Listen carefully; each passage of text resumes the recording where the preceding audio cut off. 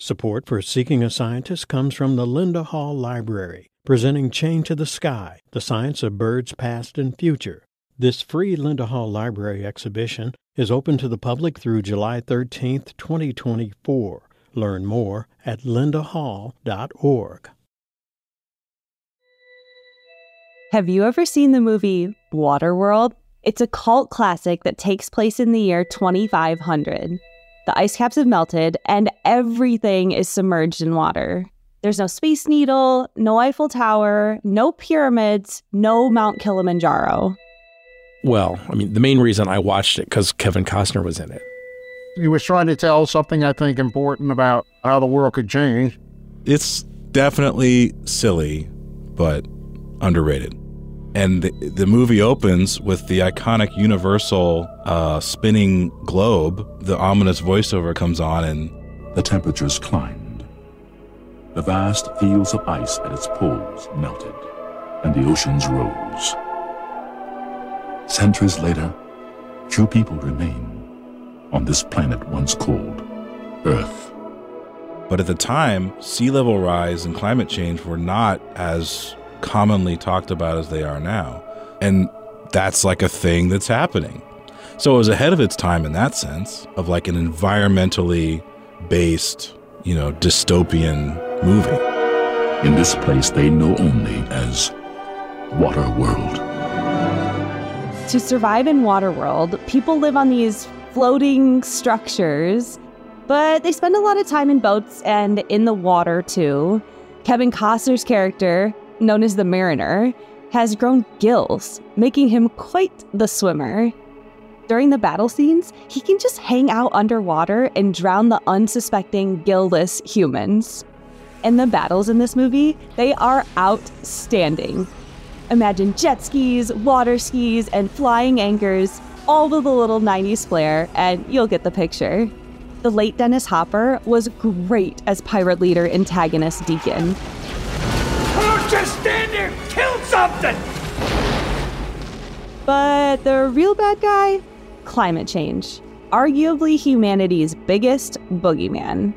On one hand, Waterworld has been called climate fiction, but many also give it credit for being ahead of its time and unveiling what a future impacted by climate change could look like. Currently, 71% of our planet is covered with water. But 3 to 4 billion years ago, the Earth was supposedly completely submerged in water. That's according to a study out of Harvard. Back then, there was almost twice as much water in our oceans, and all of our continents were underwater, including Mount Everest. So, if it's happened before, could it happen again? And how does climate change fit into all of this? From the Stowers Institute for Medical Research and KCUR Studios in Kansas City, this is Seeking a Scientist, a podcast where science fiction meets reality. I'm Dr. Kate Bieberdorf, aka Kate the Chemist, and in this episode, we're seeking a scientist to help us prepare for a floodier future. There's been a flood at Prestige Crest, and you're seeing live images of New York Noah's Ark caught in the storm. Every coastal city, every island, gone. We gotta go. Water being pulled out like that's a tsunami. We gotta get out of the bay now. In case you haven't heard, sea levels are rising, land is sinking, and storms are getting worse. A lot of the East Coast and Gulf Coast communities in particular have had really high rates of relative sea level rise. The future is here. How many times have we heard people say, I've been in this house forever, it's never flooded. The idea of an Earth submerged in water may sound far-fetched, but is it? Are we inching closer to our very own version of a water world? Do you remember learning about the water cycle as a kid? Precipitation, like snow or rain, falls from the sky, and as soon as it hits land, it runs as fast as Speedy Gonzales to the nearest river, lake, or ocean. Wide pore soils help this process along because they easily absorb rain, and after some filtration, the water fills our aquifers, which store groundwater. Flooding happens when the rain hits small pore soils, or worse, concrete, because they can't absorb the water. And one kind of flooding in particular has been making waves. Along the coast of the United States, citizens have been reporting something that is just plain creepy. On bright sunny days, water is oozing out of the storm drains, flooding the streets, and completely shutting down cities, without a cloud in the sky. So apparently this never happens. The tide got so big, it went to the parking lot. I'm almost knee deep. This freaky phenomenon is called high tide flooding, also known as sunny day flooding, king tide flooding, or nuisance flooding. It's still coming over into the parking lot. Good thing I upgraded to the Jeep. This type of flooding can occur in these coastal communities whenever we have a high tide, which is caused by the moon. The moon's gravitational pull on the Earth causes the ocean to bulge toward the moon. So, as the Earth rotates, the section of the ocean being pulled toward the moon is the high tide. On the beach, we can easily see this when the water moves far up onto the sand and drenches the unsuspecting tourists that put their towels too close to the water. Locals, of course, know that high tide is completely normal and only lasts for a short time before water recedes back off the beach. The ultimate culprit of sunny day flooding is the same villain from Waterworld: climate change. It's no secret that our planet is changing. The last decade was the hottest on record. And as we continue to add more people, and these people continue to burn fossil fuels, the Earth keeps getting warmer, and this directly affects how much water is in the ocean. How are these two things related? It's a bit of an explanation, so hang with me here. On Earth, we receive the energy from the sun in the form of infrared, visible, and ultraviolet light. And then we either absorb the energy, plants use it to convert carbon dioxide to oxygen, or we reflect the light back into outer space. Before the Industrial Revolution, we had what is called the greenhouse effect. 80% of the reflected radiation was trapped by our atmosphere, by our clouds and greenhouse gases, and used to keep our planet nice and cozy. But during the Industrial Revolution, we started to burn coal, and that put more carbon dioxide into the atmosphere. This created the enhanced greenhouse effect, and currently, more than 80% of this energy is trapped on Earth. It's causing the planet to, for lack of a better word, sweat. As the concentrations of greenhouse gases increase in our atmosphere, the Earth's core temperature starts to rise. This warms up ocean water, melting glaciers and sheets of oceanic ice, which, you guessed it, contributes to sea level rise. When we couple the high tides we talked about earlier with more water in the ocean, we have a problem of too much H2O and no place for it to go. This, my friends, is sunny day flooding. I mean, can you imagine just going about your day and seeing water appear out of seemingly nowhere?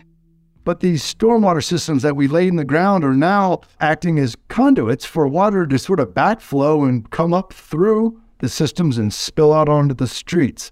William Sweet is an oceanographer for NOAA, the National Oceanic and Atmospheric Administration. They were meant to have downhill gradient when it rained and it would just clear the water, but that's still the case, but it's becoming less and less of the case. Well, first we got to recognize the problem. So sea level rise is no longer the thought of you're at the beach and it's nice and sunny and there's sand and water's coming up higher than normal. People living in coastal cities like Boston, Massachusetts, Charleston, South Carolina, Miami, Florida, and Galveston, Texas, all experience sunny day flooding with some regularity. A lot of the East Coast and Gulf Coast communities in particular have had really high rates of relative sea level rise. The land is sinking in these areas as well as ocean rising. Now, each coastal city is different. Miami usually experiences 3 to 7 days of sunny day flooding annually. Boston has been known to have 22 Waterworld-like days each year. Guys! The tide is coming. Come on, we gotta get out of here. Wait! And Eagle Point, located in Galveston Bay, Texas, just set the record for 64 days of sunny day flooding in 1 year. In the past 20 years, the rate of sunny day flooding has doubled. Compared to the year 2000, it's increased 400% on the East Coast, 1,100% on the Gulf Coast, and the West Coast is next. A new study published in Nature Science Journal predicts that by 2050, La Jolla, California, and Honolulu, Hawaii will catch up with Boston. all three cities are expected to have about 60 days of sunny day flooding every year. That's 2 months of surprise flooding in the middle of streets, near homes, every year. So, William, have you ever seen the movie Waterworld? Oh, big fan. It was by far one of the longest movies I've ever seen, and it was what I thought was pretty fascinating. Yes, it made us think, right? There are these cities underwater. Boy, look at them. Sure, the theoretical idea of all of this is enthralling, but dealing with an excessive amount of water on a weekly basis sounds like a nightmare to me. And speaking of watery inconveniences, while the East Coast and Gulf Coast are coping with sunny day flooding, the West Coast is dealing with an equally bizarre phenomenon: rivers of water in the sky. Scientists call them atmospheric rivers, but they are basically flying water snakes. These rivers occur when water vapor, water in the gas phase, clump together in the air to form long tubes of moisture that are about 250 to 375 miles wide on average. One of the most notorious atmospheric rivers is called the Pineapple Express. Pineapple Express. Pineapple Express. Yes, it's this thing like El Nino, this airflow that comes from Hawaii and Canada, and it gets actually very scientific. I won't go into it right now. I'm in. No, but really, the Sky River earned its nickname because it brings moisture from Hawaii all the way to the western coast of the United States. When the Pineapple Express hits the mountains on the west coast, the water vapor rises up over the mountains and then rapidly cools to release a downpour of rain on the residents of Washington, Oregon, and California. And if it's really cold, they get a blizzard instead of a thunderstorm. Back in January 2022, the state of Washington had disastrous flooding after an atmospheric river dumped 3 to 6 inches of rain on the state. In some areas, rivers crested at 18 feet, and it was so scary that the National Guard was activated to help evacuate citizens. But that was nothing compared to the flooding in December 2010, when a network of atmospheric rivers dumped 10 to 26 inches of rain on the entire West Coast, including Arizona, Nevada, and Utah. They had to use bulldozers to extract creek goers and helicopters to save hikers trapped in canyons. I mean, there's only so much storm drains can do to pull water off the streets and divert it to the closest body of water, especially when that much rain is unusual for the area. These atmospheric rivers were particularly dangerous because they showed up after summer wildfires that had covered the ground in ash, kind of like a tarp. So instead of the soil absorbing the water, the excess water combined with the ash to generate menacing mudslides. The mud filled homes, buried cars, and collapsed bridges. Just this past March, mudslides in Central California knocked out a levee and power for thousands of people. Living anywhere but the coast may seem like some sort of personal solution to avoiding all this water. But just because you're in a landlocked city does not mean you're in the clear.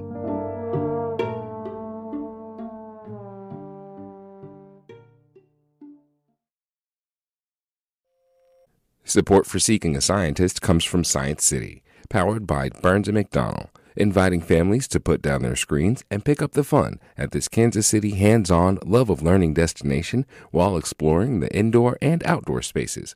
Tickets at sciencecity.com. Seeking a Scientist is made possible with support from the Stowers Institute for Medical Research, where scientists work to accelerate our understanding of human health and disease. More information about the Stowers Institute is online at stowersinstitute.org. At this point, flooding is our most frequent and most expensive disaster. In April 2023 alone, flash floods hit landlocked states across the country: Minnesota, Kansas, Utah, Tennessee, Colorado. And this much flooding takes a toll on the people that live there. Over the last decade, the United States lost an average of 110 people to flooding each year. In 2015, as many as 189 people died. Most flooding-related deaths involve people intentionally walking or driving into floodwaters. It's so bad here in Texas that our billboards flash "turn around, don't drown" whenever there's a bad storm. At the moment, we have flooding in most parts of the island. And lower Manhattan, we've been told, is virtually inaccessible. We've got traffic snarl-ups because the electricity is now out. Some of these deaths include people that were trying to escape torrential downpours and just didn't make it to their destinations fast enough. Flash flooding can happen at any city at any time. These floods are caused by heavy storms and a surplus of storm water. The rushing water can knock people down, carry away cars, tear out trees, and destroy buildings. So storm water would be water that is sort of instantaneous, more usually from rain. We think of storm water as being, rainfall, and it's on your streets, it's flowing, maybe it's in your yard, maybe the rivers come up. And William Sweet says that storm water lingers. It's kind of like that one guest that just stays well after the dinner party is over, watching you blow out candles and load the dishwasher. And unfortunately, thanks to climate change, flash floods are now a common occurrence. Why? Because when we mix higher ocean temperatures with more water in our oceans, we start to see a lot of evaporation. And more water in the atmosphere at warmer temperatures creates the perfect combination for an intense rainstorm, tornado, or hurricane. It's usually the types of water that occur during storms compared to storm surge, which I tend to think more as being an atmospheric or wind forced response from, let's say, a tropical storm or a nor'easter that pushes water from the ocean up onto land. Perhaps the most large-scale and tragic example of this in recent memory was Hurricane Katrina, which happened back in August of 2005. This Category 5 hurricane caused nearly 1,400 fatalities. And most of the deaths were attributed to water rushing over floodwalls and levees in New Orleans. 80% of the community was flooded with up to 15 feet of water for weeks afterwards. Some people were stuck in their roofs or in attics, unable to call for help because of the massive power outages. And those that were able to escape didn't know what they were coming back to. I lost my house, I lost my library, and I pretty much had every book that I'd ever had. This is John Lopez, coastal scientist and lifelong Louisianan. Most people, I think, down here have been through the drill. We evacuated in time, and that wasn't an issue. We packed up to be away for 3 days, but we didn't evacuate planning that the house would be gone. Some people say, yeah, you should take your family pictures, and things that you can't replace. That's another level of evacuation that you have to think about if it's that kind of threat. John knows the statistics. In Louisiana, on average, every 100 minutes, a little over an acre, the size of a football field, is converted to open water. So when we say land loss, it is an area that had emergent vegetation, grasses and marsh, maybe cypress trees, and now it's open water. And when we say open water, without that vegetation, that water gets deeper and deeper pretty quickly. So it's that problem of more and more water in our coast. John says, whether we like it or not, the water is coming, and Louisiana is slipping away at an alarming rate. My dad would take us fishing to areas in Louisiana on the lower coast, and some of those areas that he would take us, the land no longer exists, and that's not unusual. Anyone down here has a story like that, There's been so much loss. There's certainly a professional, but also a personal side to my interest in it. Okay, this is not like a shopping center size problem. This is like hundreds of miles of coast. A few weeks after Katrina, Hurricane Rita hit the same area, destroying 4,500 more homes and killing 120 more people. John and his wife eventually returned to their land and rebuilt their house, with one big difference. This time, he elevated it 15 feet off the ground to reduce the chance of losing their home to water again. And there's another reason to raise homes on the coast. Due to the extraction of oil and gas, the land is sinking. There's also a lot of human impact. These areas tend to be rich in natural resources like oil and gas. And in Louisiana, estimates vary, but probably at least half of the loss that we've had is probably attributed to oil and gas activities. You see, when we drill for fossil fuels, we extract groundwater, thermal water, oil and gas from the subsurface. sometimes several kilometers deep. This leaves an open hole underground that eventually collapses from the weight of the soil and dirt above it. Basically, the ground gets smushed and Earth's surface starts to sink. And it's not just the oil and gas companies causing these problems. In big metropolitan cities, the weight of the buildings can physically compress the ground too. A study released in early May showed that New York City is sinking at the rate of about 1 to 2 millimeters a year. You can think of the Earth like a full bathtub. The water is our ocean, and the bathtub is our coast. Now add a bucket of water to the tub to account for ice melting, then lower the sides of the tub to factor in the land sinking. Do you get where I'm going with this? At the very least, some water splashes out of the tub. But in the worst-case scenario, water comes pouring out of the tub and completely saturates the bathroom floor. Anything dry is now wet. It's a recipe for disaster. John says some excess water can be stored in soil, but you can only go so deep into the ground before it reaches a stopping point. And eventually, that water's gotta leave too. What we're seeing is flooding from just the natural drainage on land. River drainage basins, every place on Earth have some way of facilitating rain that falls on the Earth and then draining eventually to the ocean. In the case of the flooding that occurred from Hurricane Katrina, and then again from Hurricane Rita, all of the water sitting on the highways or filling up houses eventually needed to make its way back to the ocean.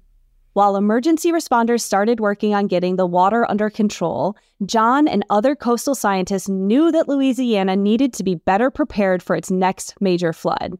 So he and his team dove headfirst into building a game plan against water.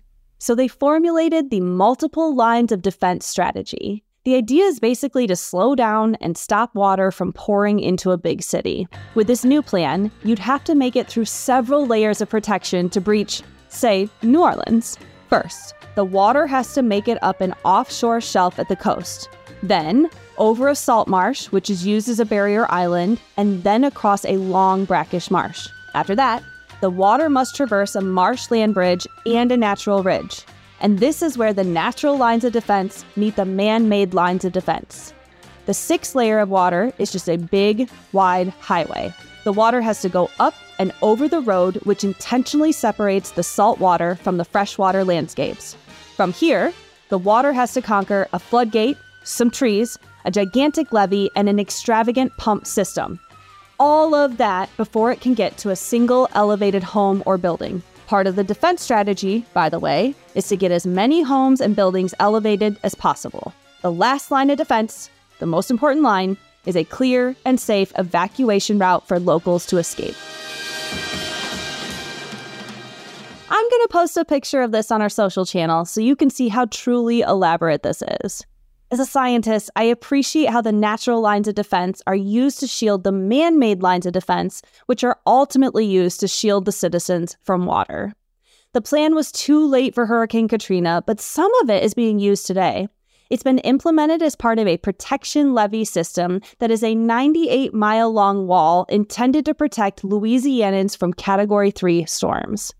Not all parts of Louisiana or the rest of the coast are getting this kind of protection, though. Sinking land and rising sea levels mean certain areas are a lost cause. The Isle de Jean-Charles is one of them.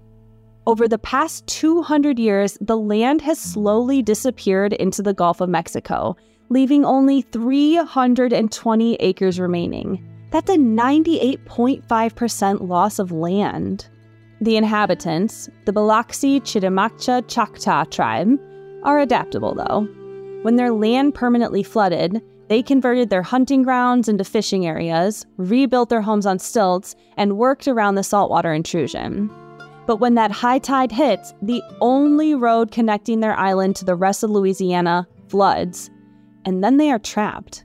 The majority of the tribe has relocated 40 miles inland because they just can't handle it anymore. And their story remains a cautionary tale about the threats of climate change.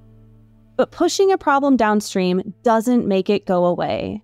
The group that often deals with the fallout is the United States Army Corps of Engineers, a group of nerds tasked with solving the most complicated public engineering systems across the country. They've engineered rivers, lakes, locks and dams, and these days they're coming up with ideas for flood walls to protect our coast. They want to intentionally incorporate natural features like coral reefs or maritime forests inside the walls to fight climate change in addition to protecting communities from floods. These proposals for 6 to 8 mile-long walls are currently being debated in Congress across the country. But they have a big price tag: $1.1 billion in Charleston, $2.6 billion in Norfolk, and a whopping $119 billion in New York City, and an estimated time frame of 25 years.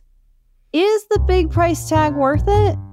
Seattle says yes. Its 1.7-mile flood wall was built to withstand water of up to 38 feet. And in 2021, when a bad storm was a-brewin', city members worked around the clock to raise the wall even higher, to 41 feet tall. And then it was put to the test when they experienced their second worst flooding in decades. The Skagit River crested at 36.9 feet, but the city remained dry. Well, as dry as Seattle can ever be. If Congress decides to invest, it'll be a while before these long-term solutions are implemented. Right now, one of the big things we can rely on are spillways, which are structures that relocate a surplus of water in the case of an emergency. Most people were grateful to have them in May 2011, when the United States was collectively experiencing some of the worst flooding in a century. The Mississippi River was flooding all across the country. To minimize the loss of human life, Louisiana decided to intentionally reroute water to rural areas to protect Baton Rouge and New Orleans. To do this, they opened the Morganza Spillway for the first time in 37 years. It was supposed to get the flooding under control a week faster than other methods, which sounds like a good idea, right? Well, deliberately flooding 4,600 square miles of land had consequences to humans and animals downstream of the spillway. The Louisiana Department of Wildlife and Fisheries reported that 30% of the local deer drowned in the water, and most of the turkeys did not make it out in time. There were also problems for the marine life, which are used to salt water. We had dolphin that were killed by fresh water. But if you have a lot of fresh water, now you're pushing fresh water into areas where you have maybe marine organisms that are going to die because they can't survive in fresh water. And we had some of that with some of the recent spillway openings where oysters were killed. John mentioned one other thing that made my ears perk up. Chemistry matters also, of course. The Mississippi River tends to be overloaded with nutrients, nitrogen and phosphorus. Uh-oh. I know where this is going.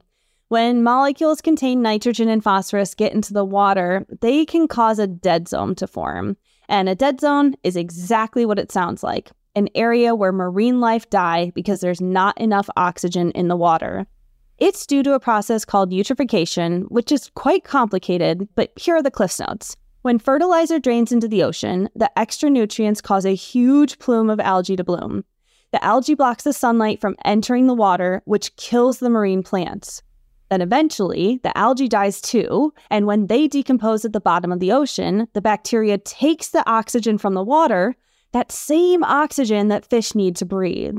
And anytime we have a flash flood, fertilizer can be pushed into local lakes and rivers, creating new, temporary, or depending on the location, permanent dead zones. After the disaster in 2013, when Louisiana opened the Morganza Spillway, creating dead zones and killing animals, the state adapted their emergency plan. So in 2019, when they were forced to open the spillway again because of more catastrophic flooding, they decided to do a soft open. This time around, they opened the gates slowly and gave the animals enough time to escape. I mean, what would you do if the gates to a spillway opened and water just came rushing at you unexpectedly? And more importantly, are you prepared for flooding? How prepared am I for flooding? Not as prepared as I should be, honestly, considering I write about it all the time. Prepared for flooding? Actually, no. If it was a flood, I don't know what I would do. I mean, on a small scale, your basement's flooding, yeah, I guess I'm prepared for that.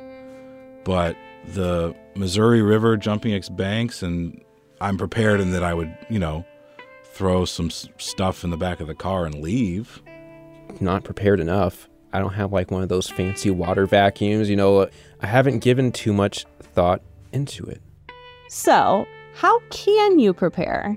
For starters, if you are buying a house or real estate on the coast, figure out where your closest spillways are located and make sure you are not in their path.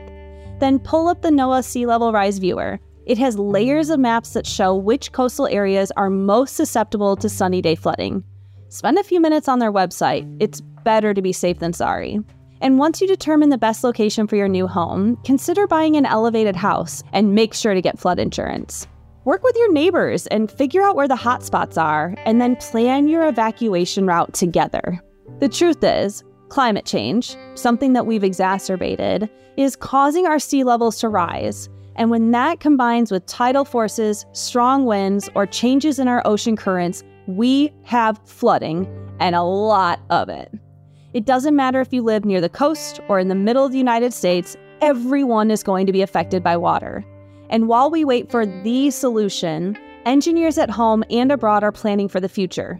Here are some of my favorite examples. In Manchester, they're adding plants to the bare roofs of buildings. The hope is that these green roofs will absorb rainwater, and so far, it's working. They're retaining 34% more water than traditional paved roofs. In China, they're designing sponge cities that collect floodwater for irrigation and plumbing. By waterproofing paved areas, the water easily drains through grass patches built into the concrete. Meanwhile, developers in the Maldives and Dubai are dreaming up luxury homes and hotels that let people sleep underwater in style. And if your plan is to live in a floating seahorse or a sea pod, which are adorable floating tiny homes, those exist now too, for a few $1 million. All of these things are incredibly innovative, but I, for one, am really looking forward to solutions like pipelines that pump water out of cities during storms, or turning our drains into one-way passages where we force the water to always go from the roads to the oceans and never from the oceans to the roads. At this point, I'll take any harebrained idea that gives us a shot at preventing a world engulfed in water. The tide is high, but I'm holding on. I'm gonna be your Thanks for listening to Seeking a Scientist. If you liked it, please write a review or share it with a friend. It'll help us celebrate these badass scientists and get them that standing ovation they so deserve. Seeking a Scientist is a production of KCUR Studios in Kansas City, made possible with support from the Stowers Institute for Medical Research and designed help from PRX. It's hosted by me, Dr. Kate Bieberdorf, aka Kate the Chemist. You can follow me on Instagram and TikTok at Kate the Chemist or on Twitter at K8 the Chemist. This episode was produced by me, Byron Love, and Suzanne Hogan, with mixing help from Paris Norvell. Mackenzie Martin is our editor, CJ Janovi is our digital editor, and special thanks to the staff at KCUR, Geneviève Desmarteau, and the Stowers Institute. Our original theme music is by The Coma Calling, and you heard music from Blondie, Lalo Schifrin, and Blue Dot Sessions. And clips from Waterworld, Evan Almighty, The Fifth Wave, San Andreas, Moonfall, Pineapple Express, The Day After Tomorrow, and TikTok user TR3NT0MN. Next time, we're looking at fungus. And one of my buddies is stopping by. Hi, Kate. Thanks for checking in. I'd be happy to offer a cosmic perspective on fungus. Yeah, that's astrophysicist Neil deGrasse Tyson. How much does fungus rule our world? Until then, if you want to see pictures of the water cycle or the multiple defense strategy, check out our Instagram at Seeking a Scientist or Twitter at Seeking a SciPod. You can also subscribe to our email list at seekingascientist.org.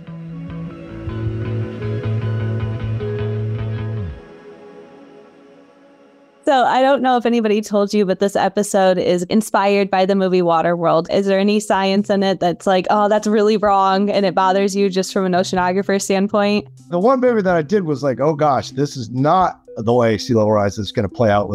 I think it was like The Day After Tomorrow or something. It was this huge wall of water. It was like a tsunami. Like, oh my gosh, That's terrifying. You think that's sea level rise? Let's just make sure folks realize that's not sea level rise. That's a tsunami, or that's a lake, an alpine frozen water lake that busted, and that had evidence of that long time ago. That's not the way sea level rise is going to play out. I was not a consultant on that one, and they probably didn't want me to be a consultant on that one because it wouldn't have sold many tickets. Exactly. You would have shut the entire movie down, so we can't have you on that one. Oh, it would have been so boring. People would be like, okay, I'm going to go get popcorn. I might even go home.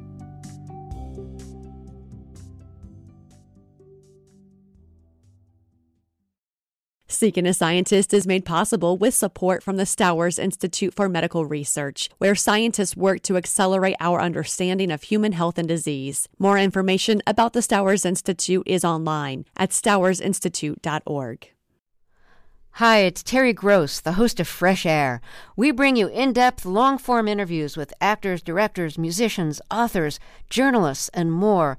Listen to our Peabody Award-winning Fresh Air podcast from WHYY and NPR.